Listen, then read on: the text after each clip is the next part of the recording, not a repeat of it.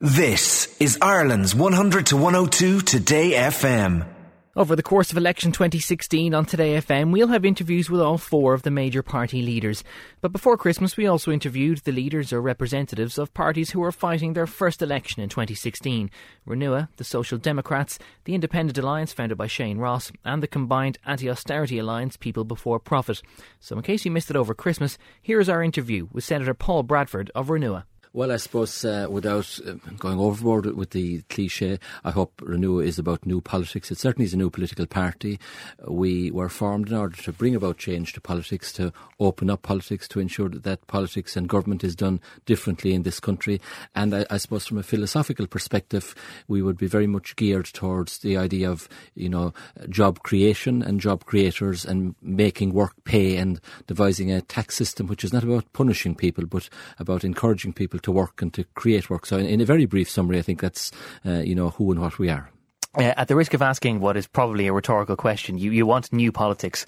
What's wrong with old politics, current politics? What needs changing with that? Well, I think there are a lot of very good people in current politics, and I suppose I would be the first to concede that virtually everybody elected to Leinster House down the years set out to do a good job. Sometimes it went wrong. And, we've had in this country over 40, 50, 60 years this economic cycle of boom and bust, recovery and recession, followed by recovery, followed by recession. And a lot of the difficulties, in my view, are caused by political decision-making. And the fact that we don't have sufficient Dáil debate. We have a bizarre system of politics now in this country where 3 or 4 people within government, and this has been the case over the past, decade or so, really take all of the decisions. Government backbenchers, not to mind the opposition, are kind of irrelevant, are excluded from any decision making. So we don't have the weighty, significant political debate even within Leinster House, I think, which is required. So I think that's one thing about whole politics, good or bad, which certainly needs changing. Now, I know RENUA is trying to attract members from people of all parties and none, and good luck to you, and I think everyone should probably try to do that. But certainly in terms of your Oireachtas members, you are formerly a Fine Gael senator. You have 3 TDs, all of whom were also elected as Fine Gael last time around. A lot of people would have thought that if you wanted to change politics, that it probably would have been easier to do it from within the largest government party rather than trying to set up a new outfit with all the handicaps and problems that go with that, and to try and do it from outside government. Well, of course, the factual reality is that the 4 Oireachtas members to whom you referred, myself included, we were expelled from the Fine Gael parliamentary party, and at the time the Taoiseach said we wouldn't ever again be candidates for the Fine Gael party, so that certainly shut the stable door pretty firmly. But I think we have to look ahead rather than look back, and within the party there are people from different political backgrounds and none, and I suppose it's significant that the very first person to stand on the RENUA banner in an election campaign, Councillor Patrick McKeon, Kilkenny, didn't come from the Fine Gael. Gene Poole, he was a former member of Fianna Fáil, and as of now the candidates contesting the next general election for RENUA do have people formerly from Fine Gael, from Fianna Fáil, but the majority of people who had no previous political affiliation and certainly never appeared in the ballot paper for any other political party. So we have a nice mix, and that's what we set out to achieve, and hopefully that's what we're achieving, slow but sure. Now, you mentioned the reason why yourself and the other 3 Oireachtas members were all expelled from the Fine Gael parliamentary party, and we won't harp on about it because there's more to the party than that, but obviously it was all because you voted against the Protection of Life During Pregnancy bill when it was going through the Oireachtas at various stages. Is it going to be difficult for RENUA to shake off the perception among some of the people in the public that RENUA basically exists only as a vehicle for that pro-life view of the world? Well, I think there are some people, who wish to cling to that impression and who wish to put that tag around us and about us. But you don't think it's fair? I don't think it's fair because within the current list of candidates for the RENUA party, there are people with very different views on social matters. On the basis that we were expelled from the Fine Gael party because of not being allowed to vote according with our conscience, we set out a very clear parameter in relation to party membership and putting your name forward as a candidate on matters of genuine conscience. People would not be whipped by the party. There wouldn't be a party view. People would be entitled to speak their own views. So, social issues cannot define our party because we have a very open policy of freedom of conscience. Does this frustrate you a little bit now that that Enda Kenny has apparently changed his ways, and that the next time there is some sort of public debate about abortion, the right to life, the right to choice, all of that area, that he now appears willing to offer a free vote in future, the sort of free vote which would have kept you within the party of which you were a lifelong member? No, it doesn't annoy me, and perhaps if the Taoiseach has learned from what I think were the mistakes he made in 2013, that's a good thing, not just for Fine Gael but for politics. And we need to see a lot more free votes in politics, because one of the ironies of the whip system is that it allows, in many instances, politicians to hide behind the veil of the party and, to claim that, I'm not in favour of this, I'm not in favour of that, but I had to do it because of the whip. So I think that the more occasions on which elected members of Dáil and Shannon are held to account for their views and their votes, the better. We need open politics, and I think you asked earlier about what's wrong with politics in this country, and so much of the wrong decision making, particularly during the Celtic Tiger period, occurred because people didn't ask questions. I'm sure there were many people in Fianna Fáil during the Celtic Tiger era of excess who were worried about some of the decisions being made at cabinet level, some of the expenditure plans, but they didn't seem able to speak out, and certainly didn't vote against any of those policies. So I think the people elected to Dáil in the next election, 158 TDs will be elected by the people. Each and every one of those representatives, should have the national interest at their very, very core. And I think the imposition of a whip should really only apply on a tree-line basis for serious budgetary matters. It's very much the norm all across the developed political systems of Europe that except for very rare occasions, people are entitled to vote as they see fit. Look across the water at Britain, where the vast majority of votes are not tree-line whip votes, where on many occasions governments are defeated and the sky doesn't fall down. You saw it barely more than 12 months ago when David Cameron trying to propose a motion in relation to Syria. A significant number of his own members voted against him. So that, in my view, is mature politics, where people vote according to their own views, and more importantly, I suppose, are held accountable for their own views and their own votes, and are unable to hide behind the so-called party whip. And I think a lot of people probably do, people from outside would certainly be frustrated with the party whip, because it essentially means that the opinion of the party leadership is what rules the country rather than the opinions of everyone else.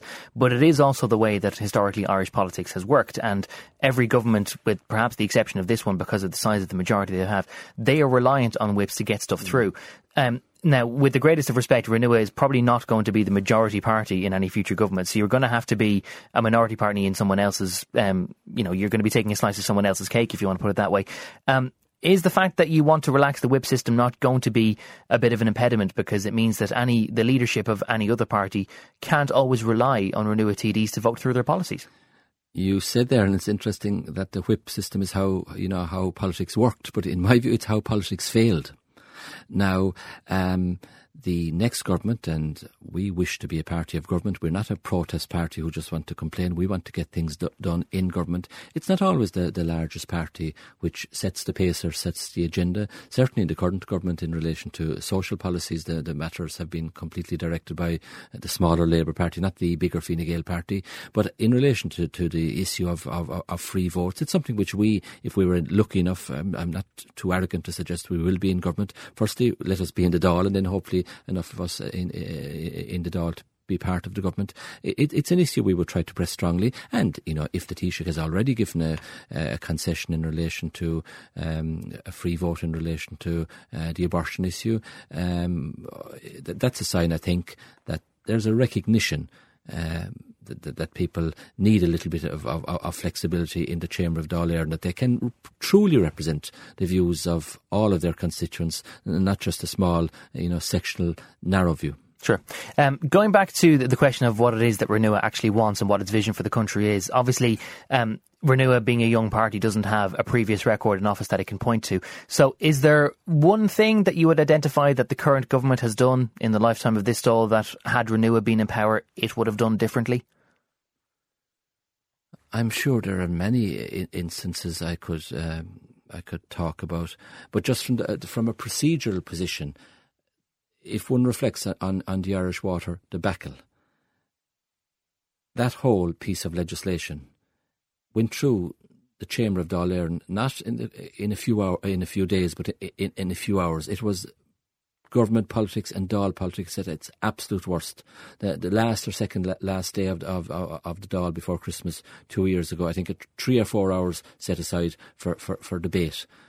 So that sort of inadequate Dáil preparation, inadequate Dáil debating, government absolutely failing to listen to sensible amendments and suggestions from the opposition. That's one issue which I hope wouldn't have occurred in the way it occurred if we had some degree of influence at that stage. So in a way you make it sound like then that governments have always basically been closed-minded about constructive criticism, and that is ultimately what Renua's mission is to change. Well, I don't think they always have been. Sometimes it depends on the arithmetic of the Dáil.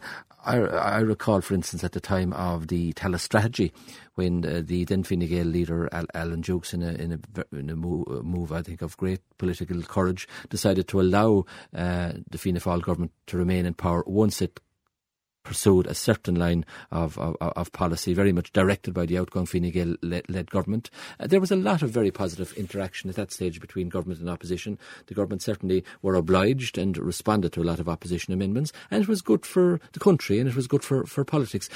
I think we have developed this kind of punch and Judy kind of Irish politics where the government always says yes and the opposition says no, or vice versa, and Tweedledum, Tweedledee politics really has failed the country. And what disappoints me is that, as I said earlier, the vast majority of people in politics are in it for the right reason, want to be constructive, but they're very constrained by the current rules surrounding, the work of government and the work of the Dáil. So, as a country, I think we could be liberated politically by small changes to the systems within Leinster House, and we'd like to be very much driving some of that change. And imagine one of those systems is probably the way in which the system is designed, because right now I think it is probably fair to say that it does discriminate against new entrants.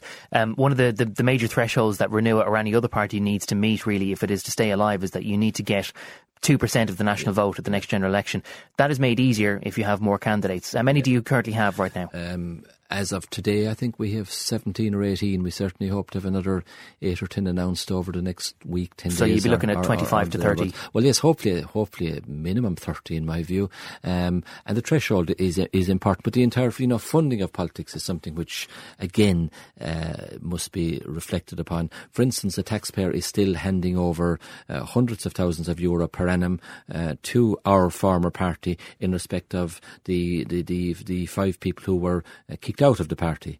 It wasn't that we were getting that money individually, but it had been given to our party. The party gets it on your behalf. The party gets it on our behalf. The party still gets it on our behalf, even though we're no longer in the party. So silly, matters like that need to be addressed. But when there was a reform of the funding of politics some years ago, much of it was welcome, but there appears to have been almost a conspiracy between the parties who were within the system to try to make it impossible for new parties to emerge. And the fact that 13 million euros per annum every year of taxpayers' money is being given to the people in situ, the people who are in the big parties, makes life very difficult, really, for smaller and new parties. That's one of the first mountains we have to climb, and we're climbing it slowly, but it makes it different. It's almost as if the system is designed to ensure that there can be no change, that you can go from Tweedledum to Tweedledee, but that there can be no fundamental change. So if we were lucky enough to be in a position to influence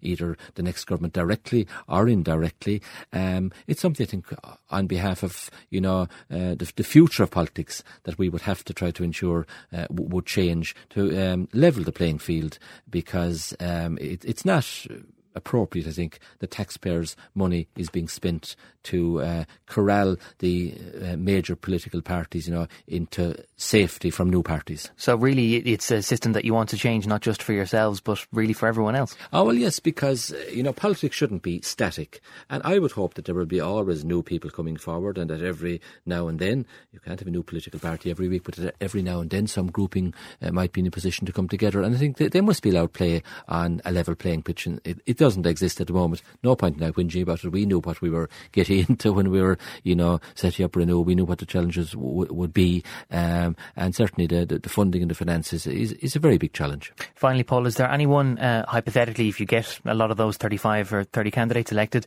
and you perhaps hold the balance of power in the next all, is there anyone who, at this point, you can hypothetically say that you would be prepared to work with or that you would be not prepared to work with if you held the balance of power in government? Again, I'm entering cliche land now, but,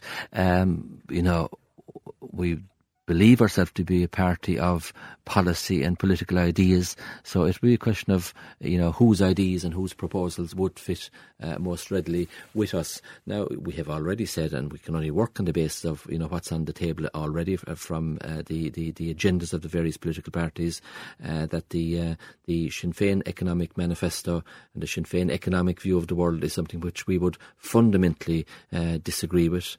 Whether they're going to change their economics or not, I'm not sure, but we simply couldn't work from an economic perspective with Sinn Féin. I absolutely recognise the equal electoral mandate of every single political party and every independent in Leinster House, so it's nothing personal in that regard. But I mean, you have to have, I think, politicians coming together who have a reasonable degree of commonality in relation to policy, and we would have nothing policy-wise in common with the Sinn Féin party at the moment. I have seen, of course, parties change their policies. I mean, I suppose, I saw the Workers' Party morphing into Democratic Left and being well, to the left of the Labour Party, and some years later they were actually part of a very effective government with John Bruton as Taoiseach.